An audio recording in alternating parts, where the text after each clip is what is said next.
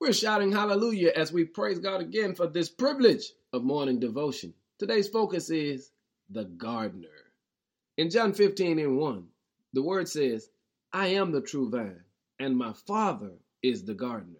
And you've got to remember that today, because when you are in Jesus, you don't have to worry because you have the right gardener.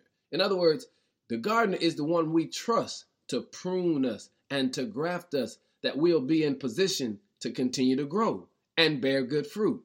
And family, I need you to face today knowing that you can trust your gardener, because when you rest in the Lord, here's what you'll discover. Your gardener gives you just enough water to quench every thirst. He gives you just enough wind, because wind promotes the growth of the leaves. And then he gives you enough nourishment, because your soul needs to be nourished. And when all of that happens, you can find sweet peace because you're resting in the Lord. And whatever you're going into today, recognize God will give you peace.